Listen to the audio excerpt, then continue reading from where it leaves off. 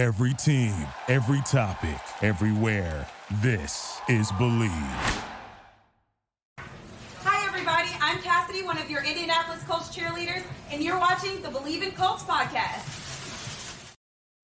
Welcome back to Believe in Colts. I'm Lawrence Owen, and with me today I have a very special guest, Brett Kollmann. Brett, I am really appreciative that you came back onto the show, hang out with me for a little bit.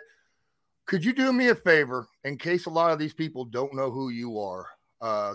Tell them a little bit about yourself, what you do, where they can find you, that kind of thing. Yeah, I cover the NFL from I guess you could say from a national perspective, because I cover every single team, primarily both on my own podcast, the Bootleg Football Podcast, as well as on my YouTube channel, which is just my name, Brett Kollmann. I work with the NFL to create content with them. By the way, since this is a Colts show, I can tell you right now, we're working on an episode where they dug through the vault and found 20-year-old Bob Sanders, all 22. So we're working on a Bob Sanders breakdown for the NFL channel. I work with the Chargers, making content for them as well.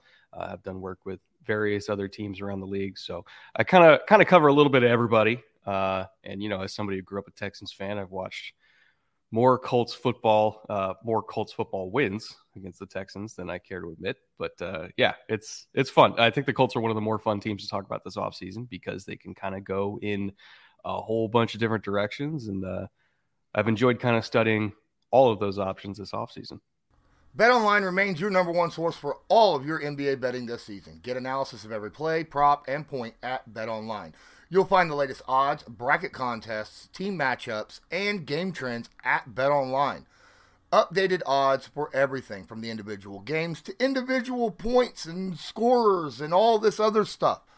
Just go check it out all the way until the last championship game. BetOnline is your NBA headquarters this season.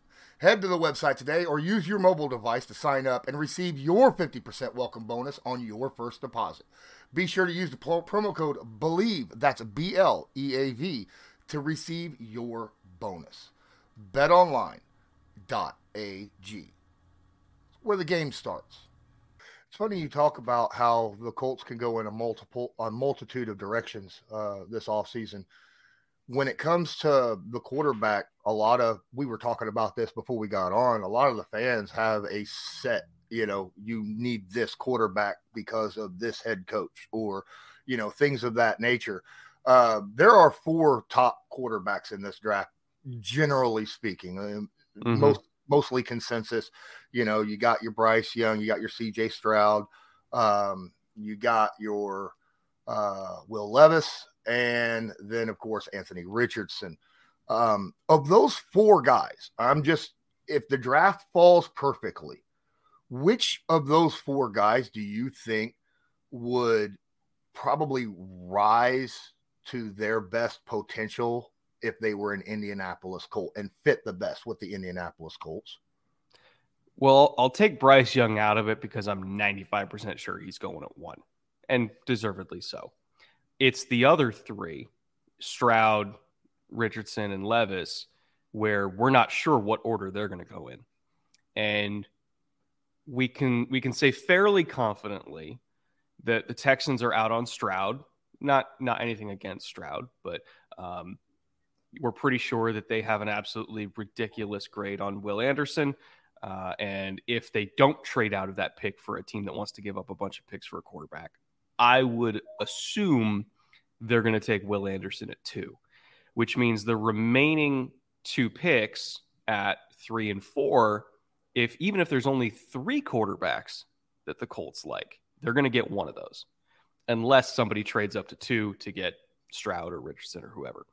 I think the most likely scenario is that if somebody trades ahead of the Colts, it's to the Cardinals at 3. The Texans take Anderson at 2. And so they're staring at either Stroud or Richardson at 4. Levis is somebody who I would not take at 4.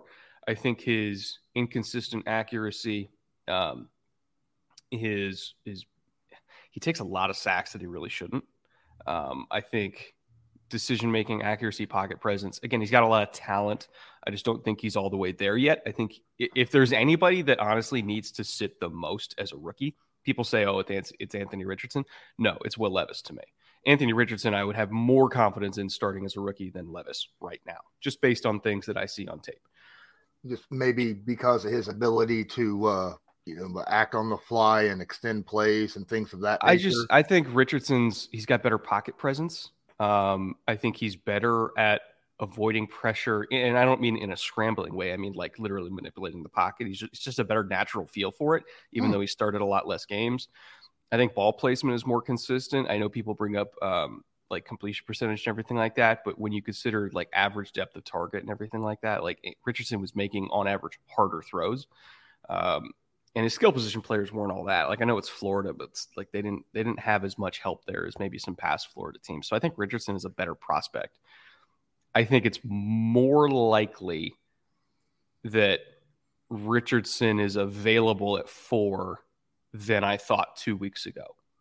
And if Richardson is there at 4, he's the quarterback who I've kind of thought the Colts should be targeting all along, because I think looking at what Steichen does on offense in terms of simplifying things through aggression, being a very vertical passing game and augmenting that with a run game that is not afraid to use the quarterback, especially in between the tackles. I think if we just copy and paste what the Eagles were doing with Hurts and put it over with Richardson could absolutely run that offense as a rookie.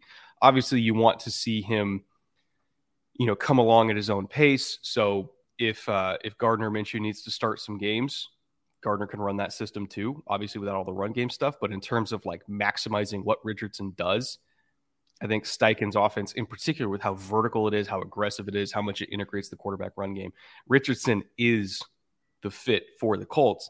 And it's more realistic that he's there, I think, than what I thought like 2 or 3 weeks ago. If Stroud was going number 1 and the Texans are taking Young at 2, all of a sudden I think people trade up for Richardson at 3. But if only 3 quarterbacks are going in the top 4, now I think they have a chance to get at Richardson. And that would be a massive win for Indy to me. I have been discussing this ever since the season ended, like the NFL season ended, about how the first overall draft pick in the history of the NFL draft has averaged about 70 games for their career, which is in today's aspect, they wouldn't even get, a second contract, right? Mm-hmm. That averages out to about 4 years. So the worry about drafting, to me, high end with a guy that has a potentially higher bust potential really worries me a little bit. And which of these guys do you think, of the top 3, say, quarterbacks that you're looking at, which of these guys do you think is more likely to wash out rather than, hit their ceiling like most teams who are drafting hopes for? It's funny because I don't really see that like in terms of like, bust potential. I think people have been really looking at Anthony Richardson as like the risk. And I truly don't believe that he is. And I think maybe he's almost underrated. And it's weird to say for a guy who's going to go in the top 5, like almost guaranteed. I think he's almost underrated in what he can do. And I think people misinterpreted what his skill set actually is. And when it comes to a quarterback busting and, talking about number 1 overall picks that play like 4 years, 5 years, a lot of that is because generally when guys go number 1, they're on a really bad team. And a lot of quarterbacks that wash out of the NFL, regardless of where they're drafted, wash out because they have a really bad support system. And I don't necessarily think the Colts are a bad support system. I think that regardless of who they take, Levis being of the top 4, Levis being the one that I have the least confidence in, but even if Levis went to Indy, I think Indy's support system is very underrated, and I think that they would have a better chance of succeeding there now than, say, if it was last year. Was not ideal for him in terms of pass protection. Right guard was a mess. It took Ryman like 7 games to get settled at left tackle. By the end of the year, the offensive line was looking a lot better, and the offense as a whole looked a lot better. But like you put a rookie into that first half of the Colts season last year. And I don't care who it was this year. It could have been Bryce Young. And he would have gotten eaten alive because the pass protection was not good. It took him a long time to settle in. They were rotating a lot of guys. I think going into this season, things are looking a lot more stable on the offensive line, and we still have more picks to add there. I think in terms of skill position players, I'm a huge fan of Pierce. I'm a huge fan of Pittman. McKenzie is like a speed slot. You could still add some receivers, but like that top three is fine to me. Like tight end, like Jelani Woods. I'm a huge fan of Jelani Woods. Obviously, running back is amazing. There's a lot there to work with for a young quarterback. So I think the bust potential is really about the team that a player goes to. And the Colts are a good team. Like I picked them to win like 12, 13 games last year. They're not that far off. Like things went poorly, but they're really not that far off. They just need one good draft. You plop a talented rookie in there and they're going to be fine. Yeah, I kind of agree on that. You know, the two bad spots that really affected the team last year, I don't even think it was quarterback. I don't think Matt Ryan. I feel like with the pressure off the edge, as you talked about, you know, at the beginning of the season at left tackle, and then what seemed like a freaking free open doorway at right guard, right? It was. It was horrible. It was the worst right guard. It was a combination of guys, right? But if you just combine all those guys into a 17-game starter at right guard, that was the worst right guard in football by like a lot. It was horrible. And I don't care what they say about the left tackle about it. The thing about a left tackle, you can be burnt on the edge. If the quarterback can step up into the pocket, then he's a little bit more safe. If your right guard ain't doing his job, you know, there's nowhere to go if you're not a mobile quarterback. You can't step up into, you know, oncoming traffic. So that's a big deal. I feel like that spot that you're talking about, that right guard spot, should be addressed fairly early in the draft. Obviously, probably not pick number 4, but, you know, second, third round, I would assume. And this is a very strong interior class, too. That's what people forget. Like the strengths of this draft class actually line up very well with what the Colts need. They're going to get at least one on day 2. I would hope so. I would really hope so. And I agree. I feel like Ryman really started about the time when Jeff Saturday became the interim head coach. You started seeing Ryman get a little bit better and better. And I think that has a lot to do with the fact, as you know, Saturday dropped guys in actual spots and did not move them around. You know, they got to work in that position week after week after week, practice after practice after practice. And that's the way, you know, you get better, especially for a guy like Ryman, who a year and a half prior to that was a tight end in in college, you know? So, I mean, he needed, and even then, he hadn't even started playing football. Like, I don't think he's only been playing football, like 5 years of his life? Yeah. So, and it's like, okay, go out there and block Myles Garrett, go out there and block Daniil Hunter, Zadarius Smith. It's like, good God. Right. What do you want the kid to do? Absolutely. Let's say, now, obviously, everybody's big board is much different. Everybody grades players a lot differently.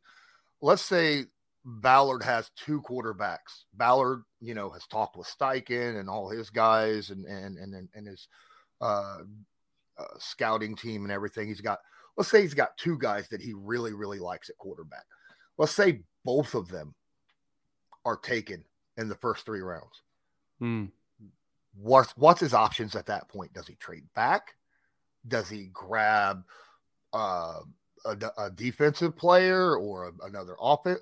What would you do if you were Chris Ballard in that position and your big board for quarterback is gone at pick 4?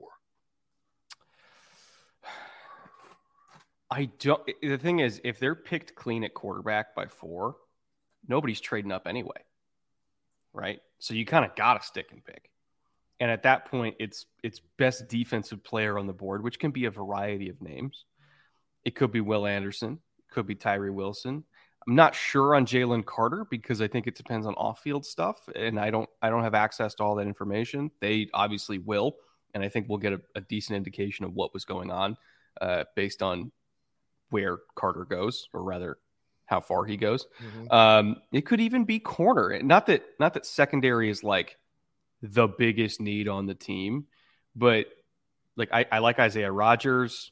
I think Dallas Flowers has some potential, but I don't necessarily see a true number one corner. So if they really like Devin Witherspoon, or if they really like the Oregon kid Christian Gonzalez, like it's not that far fetched to see them go corner over Will Anderson if they think that they have better depth at pass rush than they do at corner, because you could still get a really good edge on day 2, but you're not getting Witherspoon or Gonzalez.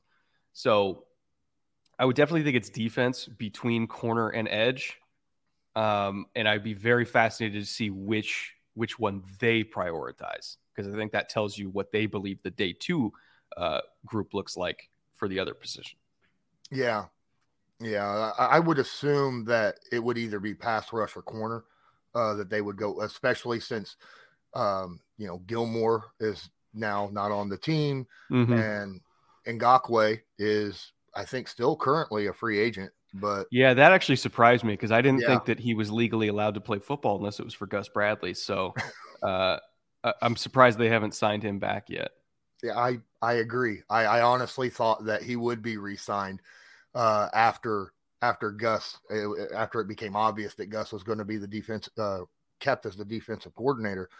But I was talking to Robert Mathis about a month ago on here, and he was like, he's moved 5 teams in 4 years. Now, a lot of that is he's pretty much, as you talked about, hung on to the coattails of Gus Bradley wherever he went. But it still begs a big question. Why aren't teams keeping him? I mean, even at least the other teams would want to keep him there. You got situation with Baltimore. You had the situation when after he was traded there. All sorts of things that happened over his past 4 seasons. It's not like there is a lot of questions when it comes to the fan base. It's not that he's not productive. I mean, his base stats are there. He's usually around 10 sacks a season. There's a lot of questions on how impactful those sacks are, in game.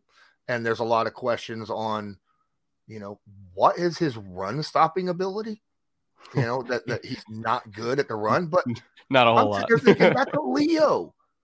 Leo is, when we had Dwight Freeney, who was basically, another Leo in that situation, he was not good at stopping the run. No one cared. Nobody cared. When you're getting 16 sacks a season, no one cares, So, what do you think is going on with Yannick? Is that a situation where he's looking for another spot? I mean, do you think he finds another spot, or do you think this is a situation where he's waiting for the draft to happen? Because I know a lot of players are probably doing that. I think his agent wasn't getting the offers that the agent wanted, so he's going to wait it out. And after the draft happens, teams that don't get an edge in the draft, even though this is a very deep edge class, teams that maybe miss the boat on an edge run, they're going to be like, we can go get Yannick. And he'll get that. It'll probably be another 1 year mercenary deal, right? Maybe they're waiting for training camp for somebody to get injured, and they got to bring in a guy at the last minute. Like, that happens every year. So I think his agent is like, we're going to hold out. We're going to get the best offer we can, but that's probably not coming till the summer. That's the fact that he wasn't signed in the first couple waves of free agency means that I think it's going to happen around summertime. Okay. All right. Well, in my opinion on defense, I think cornerback is our biggest need. I feel like our defensive line, we've got a lot of young, unproven, inexperienced talent that has flashed over time. I think they just need some time to develop. Like Odeyingbo and some other guys like that. If Tyquan Lewis could ever stay healthy, I think he would be solid. Big if. Yeah. Yeah. What is it with Ohio State guys? Anyone from Ohio State, if they're drafted in the first 2 rounds of the last 6 years, they're guaranteed to have a season-ending injury within their first 2 seasons. Yeah, it happened with Bama. It happened with Bama for a while. Like you could almost count on, oh, they're a Bama guy. They had microfracture surgery at some point. Like that for a long time. Like that was like the thing with Bama. It's like they come to the NFL broken, and it kind of feels like that with Ohio State. Like they get maximized at Ohio State, and they're banged up, they're bruised. They were playing more college games than anybody else because they were always going to bowls, always going to playoff games, and so they just come to the NFL just battered, and it takes them like a couple years to settle in. So we were talking about, well, I kind of rolled off topic a little bit where I figured that the cornerback is, a very important position. Obviously, like you said, you don't see a number one shutdown corner on this team. I don't either. Like I said, Rodgers is intriguing. I think he's got a high potential. Kenny Moore has done very well for himself in the slot, but last year he did not play up to what he was in years previous. Let's say Colts do draft a quarterback in the first round. Who's some day 2, day 3 guys at cornerback that you feel like would be a really good fit for a Gus Bradley style defense? That's really fascinating. Kind of looking at my rankings right now. Porter's going to be gone. Brian Branch is probably going to be gone. That's if they want to replace Moore at nickel, which I'm not totally convinced they would do that with an early pick. I could see 2 guys that are built entirely differently. Julius Brents, who's a huge, very athletic, very explosive corner from Kansas State. Bigger guy, longer arms, could theoretically develop into a good like press guy over time. Cam Smith from South Carolina is one that really intrigues me, especially if we think that Gus is like, okay, we're going to be in that single high cover 3. He doesn't play it as much as he used to. It used to be like 75%. It's down to like 60% now. But if they still want to major in that, with a corner that kind of plays with space, can drive on stuff underneath, has range, has ball skills. I would say Cam Smith from South Carolina in day 2 area would definitely fit. He is on the lighter side. He's built sort of similarly to Jonathan Joseph, like a little bit skinnier than Joseph was. But again, he's like 6'1", 180. But he tackles better than you expect. Extremely explosive mover, great hips, great feet, can really drive on the ball, plays well in space. If they don't want to run just like we are playing press single high and we want to kind of have guys sag off a little bit more, I think Cam Smith is somebody who naturally kind of fits that type of play style. And even though he's 180, I think the tackling ability, it's less about he gets run over and more so he just takes bad angles sometimes. But I think you can fix that. So, yeah, I would say Cam Smith as a Colt would make a lot of sense to me. So you were talking about the athletic, really big dude. That's something that Ballard, it seems like in his history of drafting, goes for guys with really, really long arms and is really athletic. And it's not just on, cornerbacks. It's like over the entire defense, that's who he likes to go grab. Odeyingbo on the defensive line is a really tall, long-armed guy. Darius Shaquille Leonard, long-armed, fast dude. Guys like that. So keep an eye on him, I would say, if he's available to be grabbed. That's probably kind of in his wheelhouse a little bit.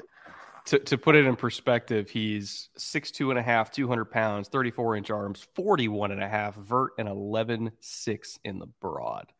Wow. So it's hard to draw up a more athletic big corner than that. Wow. So let's jump back onto the other side of the ball. We talked about the quarterbacks. You said you liked Richardson for quarterback. Mm-hmm. Let's say the Colts do get Richardson, all right, at quarterback for the Indianapolis Colts. Is there a situation? I mean, does he start the beginning of the year, or do you think that this is a situation where you kind of, coddle him a little bit, get him to learn a little bit more. Because from what I was understanding, after the draft, after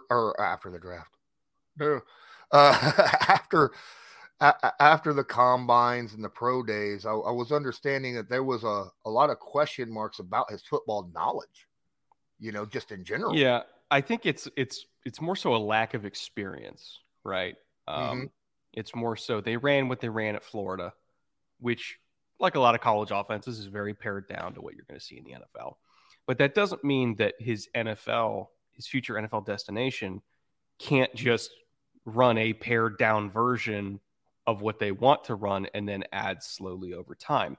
We've seen a lot of quarterbacks have that, right? Where it's like, okay, we start out with the basics and then we expand from there.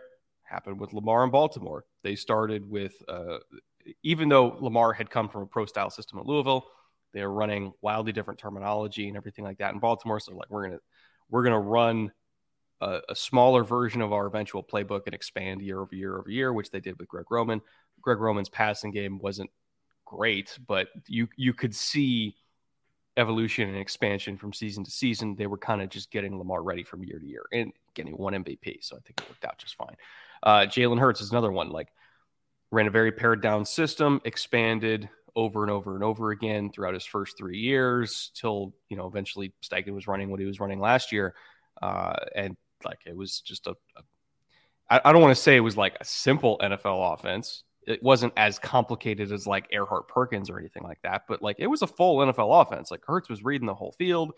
They were running a whole bunch of full field concepts, and he eventually got there, and now he's the highest paid player in football. So I think you can, if you have a good coach, which Steichen is, you don't have to run a full NFL playbook that a young, inexperienced guy wouldn't be able to immediately have every single, protection down, wouldn't have every single check against whatever look he's seeing, wouldn't be able to understand every single side adjust for every single concept based on if it's middle field open, middle field close. There's a lot that goes into an NFL offense. And I think if you feed it to a young guy in a digestible way, you can make it work. All that being said, Gardner Minshew's going into this team already knowing all that stuff. Mm-hmm. So even if they do take Richardson, I still think Gardner starts day one, just because you can run everything except the quarterback run game stuff. But like, you can run everything in the passing game with Gardner because he already knows everything as you're bringing Richardson along. And if you want to get Richardson on the field, you can do certain packages that include elements of the quarterback run game, in addition to running like simple stuff like 989, which is 2 go routes down the boundary and a middle read up the middle of the field, which is what they, like, most of Philly's chunk plays last year were on that concept. Anthony Richardson can run that just fine. So like, you can still get him on the field while Gardner's the starter. And then eventually at some point during the season, you work Richardson in more until eventually Richardson takes over the starter. But I don't necessarily believe that it's a lack of knowledge that he can't learn. It's more so a lack of knowledge that he hasn't had to learn yet, is how I would phrase it. Okay. Because, I go back to a lot of these high-end draft picks, the history of the Jets, the history of the Browns, got teams like that where they you're grabbing guys at 3, 2, 1, year after year. It seems like every 4 years they're, flipping a new quarterback, except for the Browns, obviously, right now, because they went out and spent and got their guy for who they believe is going to be the future. But that's the first time they've done that in a while. You think like that's a situation where you think that had a lot to do with the support system around the quarterback, and then that just didn't work out with the quarterbacks, and more so than just the quarterback themselves that they drafted? Yeah, I mean, there are some times where it's like very clearly like, okay, the quarterback just wasn't ready for the NFL. Like Zach Wilson, like I thought the Jets had a pretty good support system. You could argue that Greg Knapp passing away, unfortunately, really stunted Zach Wilson's growth going into the 2021 season, because all of a sudden he didn't have a quarterbacks coach who was literally there to handle development. Like that was going to be Napper's job. And so they were kind of relying on veteran backups to fill that role. And it's just not, it's not the same right? And you could argue that Zach Wilson had very clear flaws on his tape at BYU that were kind of ignored by the Jets. So like he's kind of a special case where it's okay. Like the talent around him was good. The coaching staff, unfortunately, because Greg Knapp passed away, maybe wasn't ready to develop him like he should have been. But there's other guys like Sam Darnold, same team. Back when they drafted Sam Darnold, there was no support system. Mm-hmm. And even though the coaching staff, when Darnold was a rookie, I thought was fine, they didn't have any talent around him, so he still flamed out. Now, all of a sudden, Darnold is in San Francisco, where there's more talent than he's ever had and a better coaching staff than he's ever had. I wouldn't be surprised if all of a sudden, like 5 years in, Sam Darnold becomes something because all of a sudden he has that support system. It's very rare that you see a quarterback go into the NFL that doesn't have a support system that can completely, or at least not like a great support system, that can completely carry a franchise as a rookie. The last one I saw do it was Andrew Luck. And Andrew Luck was Andrew Luck. He was the mountaintop, the pillar. He was everything. Like even Trevor Lawrence, who was seen as the best prospect since Andrew, he wasn't good as a rookie because the Jags were a dumpster fire. All of a sudden he gets a better coach. They better invest in receiver around him in year two, and he wins a playoff game. So not everybody could be Andrew Luck is my point. And I think that's evidenced by the fact that there has not been a prospect as good as Luck in like 10 years. Well, I mean, you build off of that. You go back to, again, staying with the Colts, go back to Peyton Manning, his rookie season. He had one guy he could lean on, and that was it on the offense. And he set the rookie record for most interceptions thrown in a season, had a terrible win-loss record during that year. And the Colts just went out and started getting him talent, or to surround him with, building up his support group. But some quarterbacks, it seems like you put him out there that first year without the talent. I feel like there's the NFL quarterback version of shell shock, Yeah, it's a confidence issue. Yeah. Mm-hmm. Yeah, no, I think we saw it with Zach Wilson. Like, I think his confidence got shattered his rookie year, and it just never came back. Yeah. I think same thing happened to Darnold. I think, Lance is kind of an incomplete at this point just because a lot of it's injury based. I would say, I'm trying to think who got taken in like 2017. So Mitch Trubisky, there was some coaching changes after year two that kind of completely changed how they were running the offense. And he had a really rough 2019. I think that shattered his confidence. He never recovered. Like, he was a very different quarterback in 2018 than 2019. And he just never got back to 2018. So, like, I think it's very easy to ruin a quarterback. I think people don't realize that. And you need to have a good, strong coach. And you need to have at least some talent around him, or it's not going to work. It's just not. No. Another name. Actually, the name is escaping me. The guy that Kyler Murray replaced. Rosen. Yeah. That was the worst quarterback situation maybe that I've ever seen. He had no chance. He had no shot. Yeah. I always thought, get him on a decent team but at that point, it's like the damage is done. It'd be very difficult to pull him out of the mental situation that he was put in at that point. We're about 34 minutes in. How are you feeling right now? I'm good. Good. Yeah. All right. Yeah. All right. We can keep going for a little bit longer. We got a new quarterback contract. We're gonna kind of step away a little bit from the Colts a little bit. You just got done talking about Jalen Hurts being, record-setting deal that just happened. Got some other quarterbacks out there looking for contracts. Lamar Jackson obviously being one of them. There's another one though that's over there in the AFC West that's got a contract coming up here pretty soon. Yeah. What's your expectations there? Herbert's agent slides a paper across the table for whatever number they want, and they sign it immediately. That's my expectation. Same thing with Burrow. No. Burrow can just ask for whatever he wants at this point, and he's going to get it. I see Burrow. With that, but would the team come back with the whole, okay, so Daniel Jones shocked a lot of people this past offseason with his contract. He said he wanted $40 million, got it, and we're all like, he don't deserve that. I personally felt like he deserved around $35 million a year, because if you actually look at what he's done since he was drafted, he's literally gotten better year after year after year. And that's what you want to see from a quarterback. You don't want to just see, oh, wow, he did really well this year, but you didn't see the step progression, but you did see the step progression from him year after year. And he won a playoff game, which is a feather in the cap when you're trying to negotiate contracts. Does the lack of playoff success hurt Herbert in any way? I would say no, because I think you have to look at the context. And I actually did a video on like how the Chargers lost to the Jags, and it wasn't even really Herbert's fault.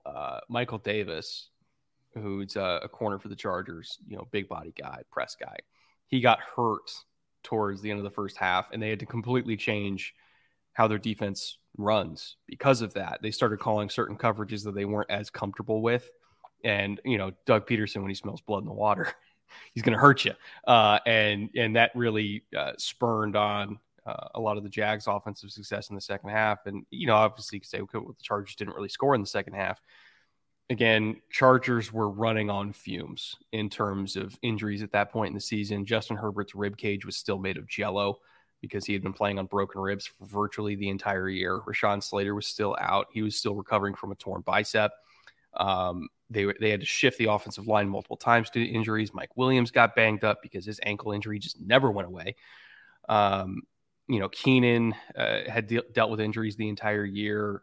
Like for most of the year, like their top receivers were it was the kid they drafted out of Tennessee and like DeAndre Carter.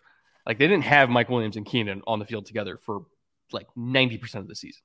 So the fact that they still even made the playoffs and were even in that position with an injured quarterback was a testament to Herbert, let alone the fact that Bosa was hurt for a huge chunk of the year. Mac was hurt for a huge chunk of the year. They were dealing with so many injuries in typical Chargers fashion because they're not allowed to have nice things. People get hurt there. It just is what it is. But the fact that they were still even in that position is a testament to how good Herbert is. And if that team stays healthy, that's a 13-win football team, maybe even 14. Like they would go toe-to-toe with Kansas City. I truly believe that. And honestly, when you look at who plays Kansas City the best in terms of who gives them the most trouble, it's the Chargers. It really is. Schematically, talent-wise, like the team that always scares KC the most with quote unquote almost wins, snatching defeat from the jaws of victory. It's the Chargers over and over again. They don't really have problems with anybody else, except Cincinnati. But again, we're talking about two quarterbacks that are going to be making a lot of money. It's the two quarterbacks that scare the crap out of Kansas City, and that's Burrow and Herbert. Colts are pretty good against Kansas City. Which is okay, weird. That was the weirdest game that I've like special teams, defense. I don't know how the Colts do it because like on paper they should lose by 20, and it's just for whatever reason. For whatever reason, the Colts are able to hold down Kansas City's offense to under 20 points every time they play them. With Gus Bradley, Mahomes traditionally murders Gus Bradley. Except when he's in Indy. It's voodoo, man. I don't get it. I really don't get it. I don't either. It's interesting. The Colts have beaten the Chiefs the last 3 out of the last 4 times they played them. The only time they didn't beat them was their Super Bowl, the Chiefs Super Bowl run in the playoffs. So it's one of those situations where I think it's just some teams are built a specific way, and you have troubles with them. What's weird though is they don't do it to anybody else but Kansas City. Yeah. That's what I don't get. It's like, okay, the Chargers, like, they'll beat other good teams. The Bengals will beat other good teams. The Colts literally only beat Kansas City. I don't understand it. Yeah. I mean, talking about that, I mean, it's like the last 2 times the Colts played the Baltimore, we had like 3 touchdown lead going into the fourth quarter and both the last 2 games, and then Lamar Jackson. Yep. What? So it's nuts. Speaking of Lamar Jackson, does that affect on whether the Jalen Hurts contract, does that affect where Lamar ends up playing this year? Is that going to affect, the contracts being offered, things of that nature? It might. Mainly because it's one more feather in the cap for the Ravens to go back to Lamar and his mom and say, this guy just went to the Super Bowl and came one play away from winning the Super Bowl. Why do you deserve more than him? And he's going to keep pointing to the Deshaun contract, but every single time another contract gets signed after the Deshaun contract that is not the Deshaun contract, it makes it more and more evident that that's the outlier, not the rule, and that there will not be another outlier contract. Kyler signed after. Daniel Jones signed after. Jalen Hurts signed after. All these guys that are making good, big money, but that got signed after that deal. It makes it very clear that Cleveland is just kind of on an island here and that it's unrealistic that he's going to get matching money. If they just structure the deal the exact same way that Hurts's was, where it's a manageable cap hit, things can get spread around multiple times because, it's like even though it's a huge amount due at signing, it depends if it's a signing bonus versus roster bonuses from what I understand, it's a very manageable cap hit up front, but still because of that no trade clause, he's virtually guaranteed to get all that money anyway. So I think if they structured it like that and presented it of like, hey, we're giving you the exact same deal of the guy who just went to the freaking Super Bowl, I think Lamar would be a lot more compelled to say yes now than he would have been 2 weeks ago, because I think it's very clear that the Deshaun deal is not normal, and the league, or rather the owners, will never let it be normal. Yeah, it's odd. I mean, the only other fully guaranteed contract that I can think of off the top of my head was with the Vikings, wasn't it? Yeah, it was Kirk Cousins, which was for a shorter amount of time and for less money. Yeah. Well, I mean, it was years ago too. So, I mean, It seems like every year contracts like take massive leaps forward in how much you owe. It's like, was it I remember when the Colts signed Quentin Nelson, and everybody's like, you don't pay a guard $20 million. He's not the highest paid guard, No, he's not. It took like 8 months for him to get passed. Like it wasn't even that big of a deal. That's weird, how that jumps so quickly. Is Aaron Rodgers actually going to get traded? I think he will. I think he will. We've been talking about it for months now, and it's like in the bag. But if it was in the bag, would it have already been done? I don't understand. From what I understand, it's going to happen on draft day, based on players that are available at certain picks and everything like that. But from what I understand, a lot of it depends on who's there at 13 versus 15. Maybe there's a pick swapped involved, and then some extra picks on top of that. Like I think if it was going to happen before draft day, it would have already happened. So I think they're waiting to see on draft day, is there somebody that the Packers want to move up to 13 for, and then Rodgers will be included in that deal. That's what I expect to happen. Okay. Yeah, I would have expected it to be done by now anyhow, because in a situation like this, especially when I'm not even talking about the Jets, the Packers themselves, they need to be in a situation themselves to be able to look at, let's say we're handing it off to Jordan here. It's ready. It's time, we got to let you sit and prepare. And with the Jets, Obviously, they need to have that knowledge before the draft. I would assume, I would want that knowledge. Do we have Aaron Rodgers or not? And I need to know that before the draft. I think they have 100% certainty they're getting Aaron Rodgers. They just don't know when they're getting him. That's the big thing. My goodness. That's just that whole situation with Aaron Rodgers is messed up. This back-to-back franchise quarterbacks for Green Bay at the end of their tenure leave and go to the Jets. That's weird. I can't think of that another time. Now, in 2 years, if Aaron Rodgers leaves and goes to the Vikings, I'm going to shit myself. All right. Hey, time is a flat circle. Absolutely. Well, I think that's going to do it for this episode, man. 45 minutes. I appreciate you taking time out, hanging out with me, talk a little bit of Indianapolis Colts, a little bit of NFL, even got to talk about the Chargers a little bit, which was nice. Go ahead. Tell everybody where they can find you in case they don't know exactly, type it in, whether it's on YouTube or whatever. You can find me all over the place at Brett Kollmann on YouTube. You can find our podcast with my buddy EJ Snyder over at the Bootleg Football Podcast. We're going to be in Kansas City for the draft, doing live stream during all 3 days, breaking down every single pick, including who the Colts take. You can find my work for the NFL on the NFL's YouTube channel. Or I guess the Bob Sanders one would be on NFL Throwback, but that'll come out this summer. And then obviously the Chargers YouTube channel, if you're interested in what Kellen Moore's offense is going to look like, which, for guys that play fantasy, probably would be. And God, where else am I? I'm sure I'm doing some other stuff for other teams throughout the summer too. So I'm all over the place.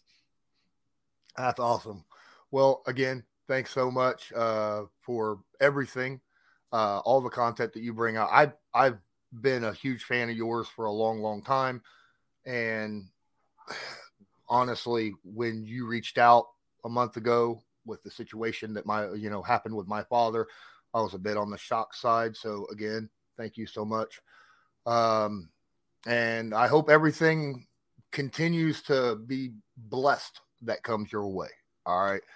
Until next time. Until next time, I'm Lawrence Owen. That's Brett Kollmann. And as usual, go Colts. Do you believe? And I think that's going to do it. Thank you for listening to Believe. You can show support to your host by subscribing to the show and giving us a 5-star rating on your preferred platform. Check us out at Believe.com and search for BLEAV on YouTube.